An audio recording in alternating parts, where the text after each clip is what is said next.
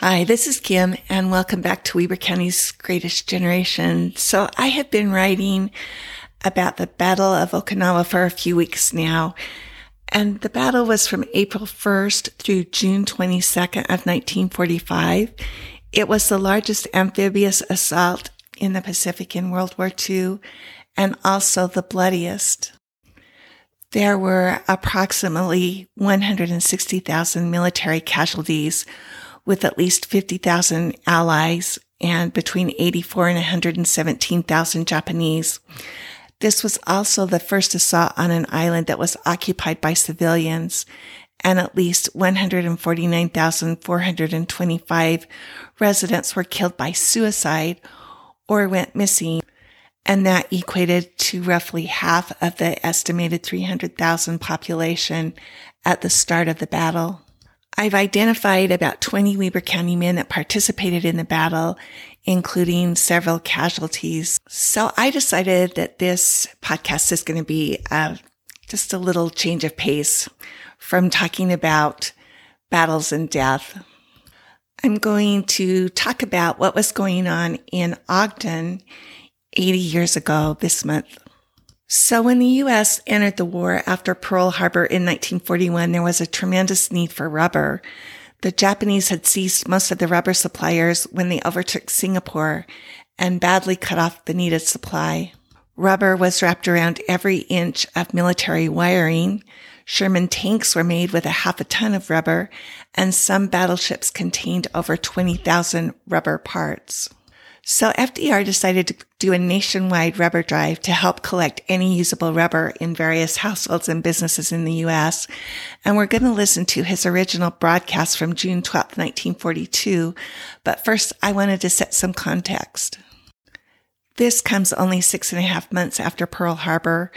Hitler has invaded most of Europe, including France, leaving only Great Britain to stop them in the west and Russia in the east. And both fronts are going badly for the Allies. In December, 7th attacks on Pearl Harbor, Japan also attacked the Philippines, Midway, Guam, Malaya, Hong Kong, and the war was going very badly in the Pacific. The Battle of Midway had been fought only 2 weeks ago and had been declared a momentous victory, but that was the first good news for a long time. Both Bataan and Corregidor had fallen, resulting in many thousands of U.S. and Filipino prisoners of war. In the Battle of the Coral Sea, we had lost the Lexington with hundreds of casualties. The Battle of the Java Sea and the Sunda Strait had also been catastrophic for the United States. So the reason that I mention this is that I tend to read history knowing the outcome. But at the time, we have U.S. boys being sent from homes in Weber County every week. The newspapers are filled with bad news of battle losses and deaths all over the world. Weber County is still organizing civil defense units and practicing air raid alerts and blackouts. The outcome is still far from secure. It's going to be years before we have victories, and it's going to be a while before we even have any good news. So naturally, a radio address from President Roosevelt asking the Americans to help was a big deal. And this is on June 12, 1942. I want to talk to you about rubber and the war, about rubber and the American people. When I say rubber, I mean rubber. I don't mean gasoline. Gasoline is a serious problem only in certain parts of the country. But rubber is a problem everywhere, from one end of the country to the other, in the Mississippi Valley as well as in the east, in the oil country as well as in the corn country, in the iron country as well as in the great industrial centers. Rubber is a problem for this reason, because modern wars cannot be won without rubber, and because 92% of our normal supply of rubber has been cut off by the Japanese. That is serious. It would be more serious if we had not built up a stockpile before the war started. If we were not now building up a great new synthetic rubber industry. But that takes time, so we have an immediate need. Neither the stockpile nor the synthetic plants which are now being built, nor both together, will be enough to provide for the great needs of our new Army and Navy, plus our civilian requirements as they now exist. The armed services have done all they can. They've eliminated rubber wherever possible. The Army, for example, has had to replace rubber treads with less efficient steel treads on some of its tanks. Army and Navy estimates of rubber use has had to be curtailed all along the line. But there's a limit to that. You and I want the finest and most efficient Army and Navy that the world has ever seen. An Army and Navy with the greatest and swiftest striking power. That means rubber, huge quantities of it. Rubber for trucks and tanks and planes and gun mounts. Rubber for gas masks and rubber for landing boats. But it's not the Army and Navy alone that need rubber. The process of production also needs rubber. We need to get our war workers back and forth to their plants, some of them far from workers' homes. We need rubber to keep our essential goods and supplies moving. All this adds up to a very serious problem, a problem that's a challenge to the sound judgment of the government and to the ingenuity of the American people. It's a problem that we Americans are laboring to solve, a problem that we will solve. But there is one unknown factor in this problem. We know what our stockpile is. We know what our synthetic capacity will be, but we do not know how much used rubber there is in the country at this moment. Used rubber, which reclaimed and reprocessed, can be combined with our supplies of new rubber to make those supplies go further in meeting military and civilian needs. Specifically, we don't know how much used rubber there is in your cellar, in your barn, in your stockroom, your garage, your attic. There are as many opinions as there are experts, and until we know, we can't make our plans for the best use of the rubber we have. The only way to find out is to get the used rubber in where it can stand up and be counted. And that is precisely what we propose to do.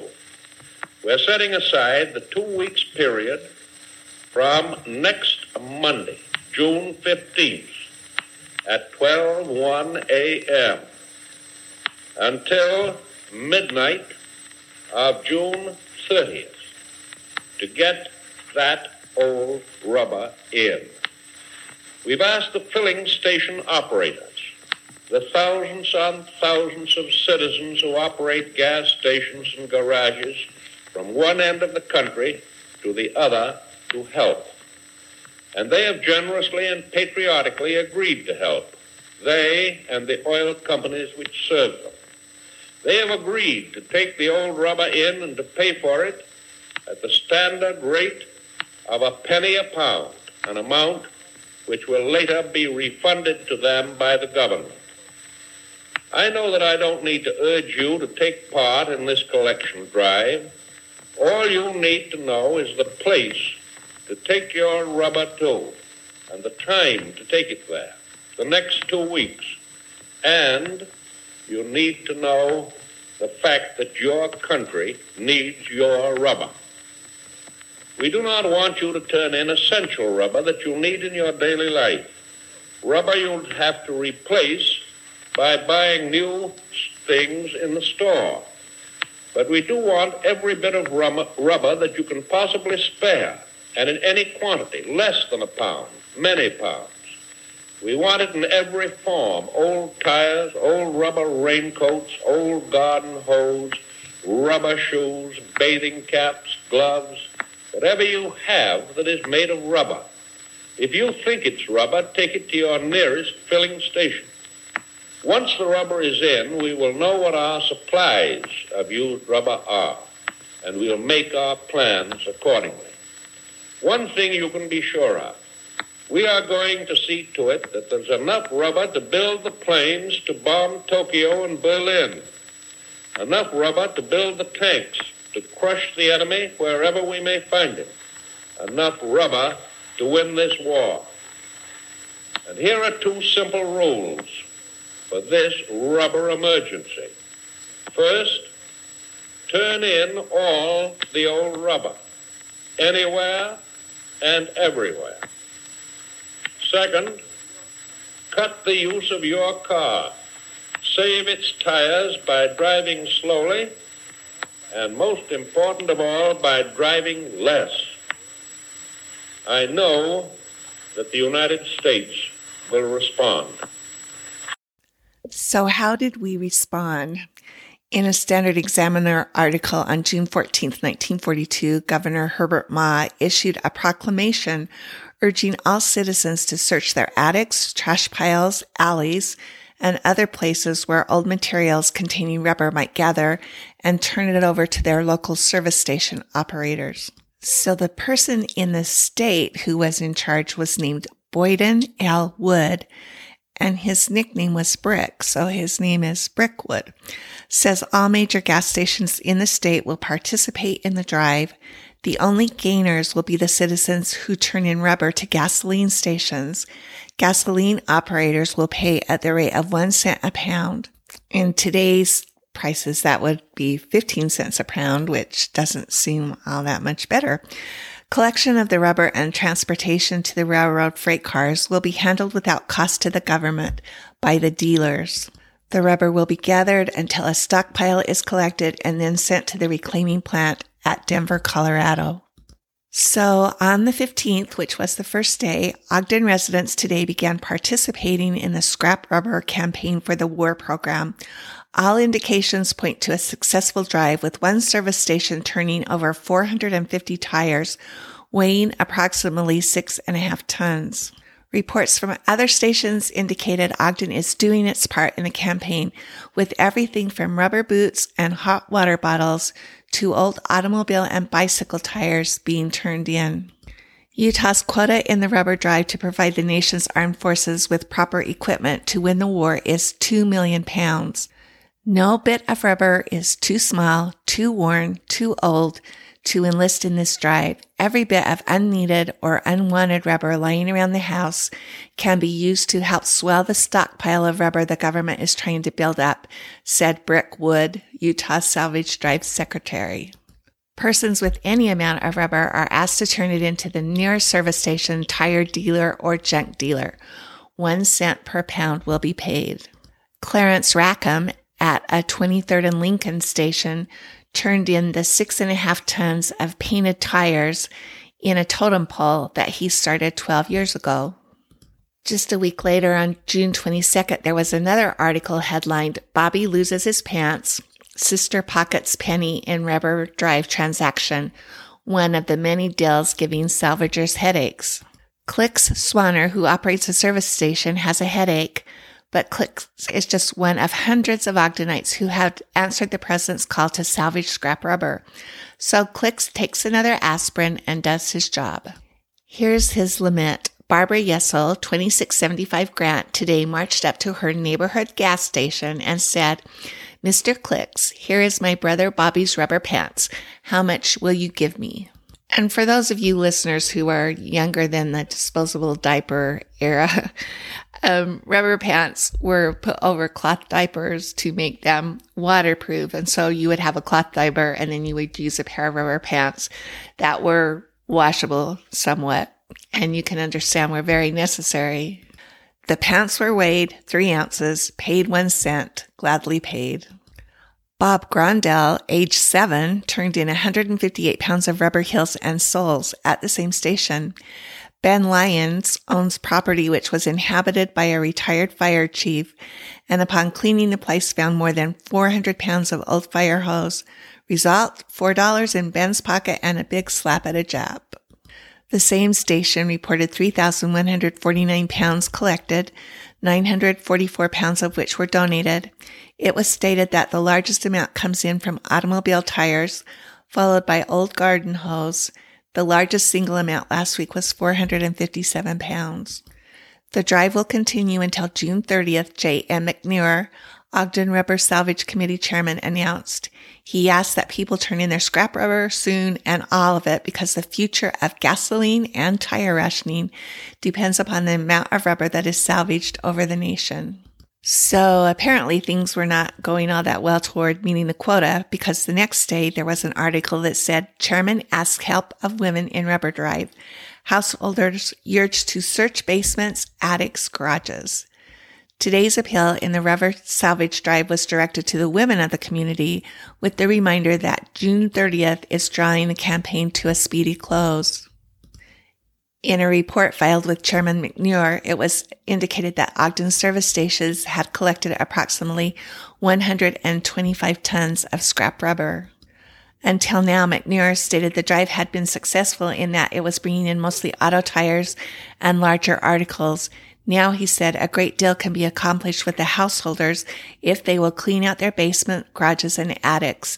It was hoped that this move will result in gathering up thousands of the smaller articles, which, although small in size, have good quality rubber. McNewer stated, the president put it squarely up to the people. Let's dig up the rubber. We can do it before June 30th if we hurry. The paper also reported that on Monday afternoon at 3 o'clock, local service station men staged a parade through the business sections. 12 trucks loaded with salvage rubber, led by Chairman McNewer and a police escort, sped down Washington Boulevard with horns blowing, attracting considerable attention. Banners informed the onlookers about the current salvage efforts. On June 29th, the paper reported that FR extends salvage drive. President Roosevelt extended the rubber collection drive today for an additional 10 days because collections through Saturday brought in a disappointing total of 219,000 tons. Originally scheduled to end at midnight tomorrow, the campaign will now continue through July 10th. So they significantly missed their goal of 2 million. And then again on 4th of July, the paper reported, next 4th of July trip rests on rubber drive. Salvage director urges Utahns to maintain efforts. Whether Mr. and Mrs. Average American will be able to take the family car out of the garage next July 4th will depend upon the amount of rubber that is brought in during the current salvage campaign instituted last month under the direction of our president. Chairman McNewer appealed today to keep everyone in the drive until every last piece of available rubber has been turned in. The scrap rubber may be sold to the stations or donated, with the proceeds going to charitable organizations.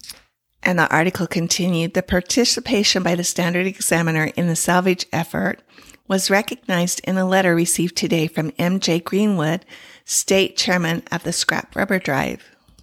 Now, Greenwood is a different name than Brickwood, so I think that was a typo. He wrote, your publication, through its participation in the Scrap Rubber Drive, has performed a great patriotic service for our country. Your effort has been most effective, your appeal convincing, as evidenced by the results. We trust you will continue this most appreciated service until the close of the drive, which is at midnight on July 15th. On July 10th, there was an article that Utah reaches its quota in the rubber drive, 10 pounds of scrap for every resident collected. Utah has contributed its full quota of scrap rubber, but the total will not be known for a day or two, Brickwood, in charge of the salvage drive, said today. He commended the efforts of citizens, but urged that a last-minute search be made for any additional rubber. The drive ends officially at midnight tonight. So it goes on to say, from the latest available figures, the nation as a whole has collected 3.3 pounds of rubber per capita at the close of June 27th. Utah had collected that date 6.5 pounds per capita. When this letter reaches you, we will have collected 2,000 tons of scrap rubber, which is 8 pounds per capita in Utah, double the quota. 10 states are leading us, however, some of the 10 with only a small margin. We must finish near the top. Please carry on. Utah should be proud of your newspaper. I trust they are giving you the support you merit. Thanks, double thanks, and best wishes. So as you can imagine, as in politics today, there are a lot of differing opinions about the drive. There was an editorial in this Standard on July 13th, and I wasn't able to find out who wrote it, but it said, "The scrap rubber collection drive was, speaking charitably, a flop. Less than 220,000 tons were collected during the period originally given to the campaign. Minimum estimates of the potential ran to around 500,000 tons and maximum, silly, but publicized to be over 10 million tons, which is interesting because when they started out with their goals, they were measuring in pounds and not tons. So it might have been a miscommunication all the way around." The editorial continued, "What does this mean? There wasn't 500,000 tons of scrap rubber lying around, or that the public did not contribute to so violent a war effort? The scrap rubber drive was doomed from the beginning. WPB, or the War Production Board, gave its hearty support but expected nothing. The campaign was one of those sudden, half-planned, half-baked, semi-publicized things pulled out of the Washington hat because something better had not been organized sooner. Its inspiration came from the petroleum industry, which hoped by a good showing to at least postpone nationwide gasoline rationing. It found the public bewildered, resentful, wanting to help but uncertain about the whole affair. It is important because it is one in a chain of smaller, unfortunate stabs in the dark. From a typical Midwestern farmer trade center comes a bitter summary written by the local editor, publisher of Why the People, Patriotic and Willing, Have Now Become Apathetic.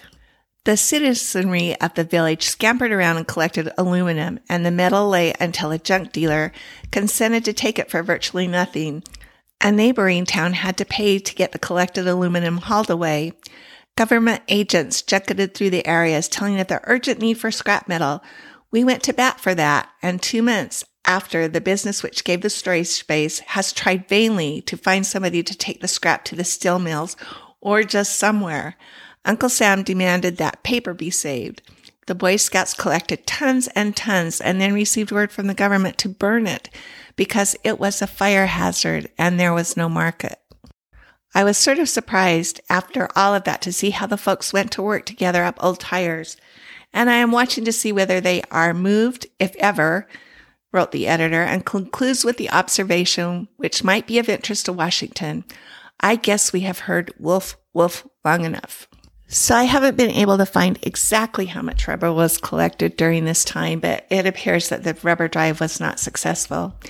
Later in the fall, there's going to be a national speed limit that will be set at 35 miles an hour, all to save rubber. And there was never a shortage of gasoline. Gas rationing was solely to save the rubber tires, which I found really interesting. So there you have it, Weber County's attempt to collect rubber for the press stunt. Thanks for joining. I'm going to try and give some more news about what was going on in Ogden on some of these podcasts, in addition to the ones that we're doing about the battles of the war. Also, every Sunday, there is a blog post about what was happening in the newspapers that week, 80 years ago in 1942, and you can find that on Weber County's Greatest Generation Facebook page or on its website. Thanks for joining.